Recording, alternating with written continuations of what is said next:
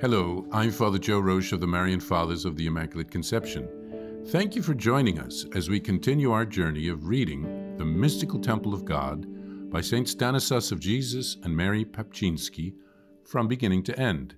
Today we take up from where we left off, beginning with Chapter 6, Part 2, pages 594 through 596. Chapter 6, The Victim in the Mystical Temple, Part 2. Indeed, it is at times dangerous to reveal oneself, especially to many who do not fear God, or are afflicted by envy or some hidden mental distress. And yet I would not oppose revealing oneself, which is not only useful, but also necessary. Yet it should be done to the kind of persons to whom is granted discernment of spirits, who not only know what comes forth from God, but are also willing to help those who are being led along such a way. Let the Virgin Teresa, never praised enough, be an example. And yet, what different opinions even learned and devout men entertained about her heroic, daring deeds and seraphic spirit. Some believed her to be deluded, others obsessed, others mad. Very few approved her undertaking, and only after it obtained good results.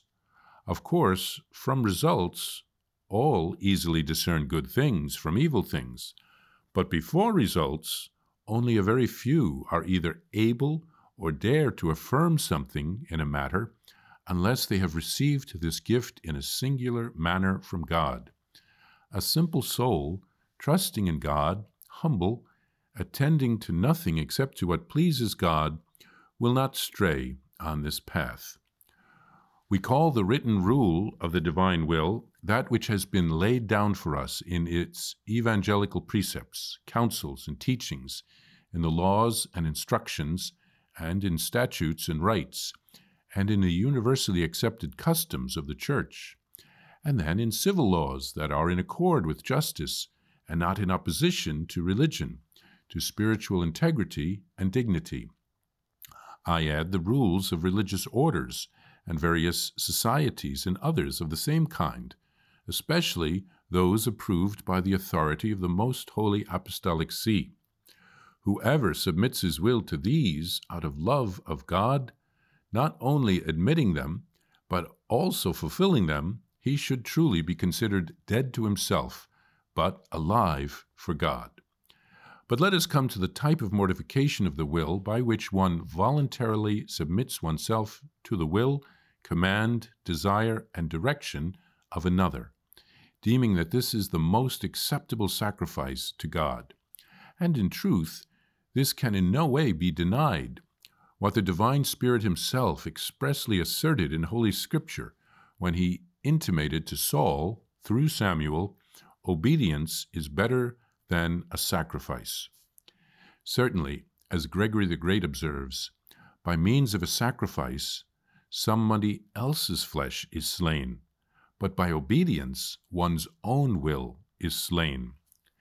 The heavenly teacher himself recommended such mortification to us, not only in words, but especially by his example. For he said that his food is the fulfillment of the Father's will. And in the Garden of Olives, beginning his very fervent and long prayer, 3 times it was repeated that he desired wholly to follow and accomplish the will of his eternal Father by drinking the most bitter cup of the Passion. Therefore, I do not think that souls stirred up by such an excellent example need the stimulus of words.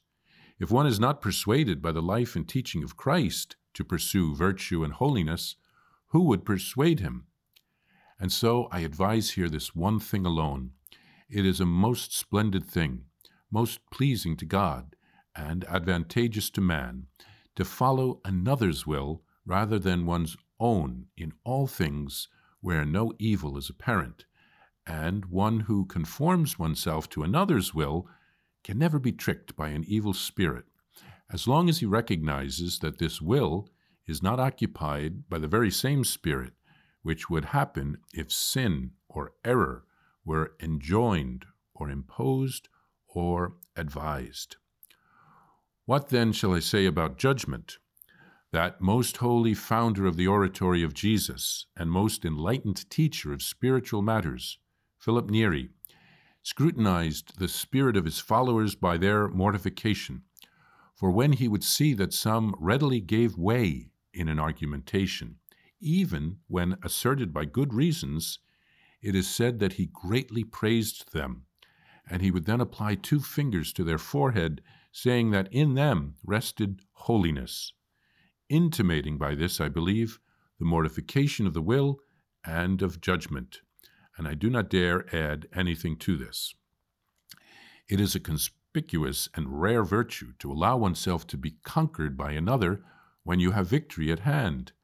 Yet I do not want anyone to be silent when it is necessary to speak, or give way when he should prevail, especially if the dangerous opinion or the less probable teaching, or indeed one that is already rejected, is advanced or defended. I personally desire to flee far from such conversations, and I desire always to be absent from them. But if I should be present, my intent is not to withdraw from fighting for the truth and defending it. Finally, you must then mortify and restrain the imagination when less virtuous images flow into it. Indeed, one must attend to this most unbridled horse everywhere, since it is with us everywhere.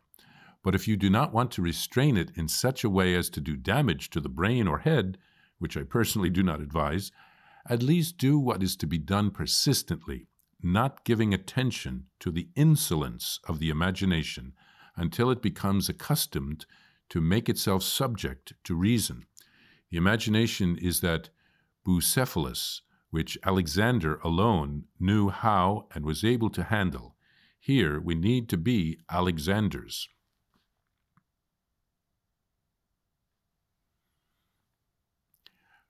St. Stanislaus speaks in this section about spiritual direction and confession. At the time that he was ordained, not every priest could hear confession. There were specially designated confessors.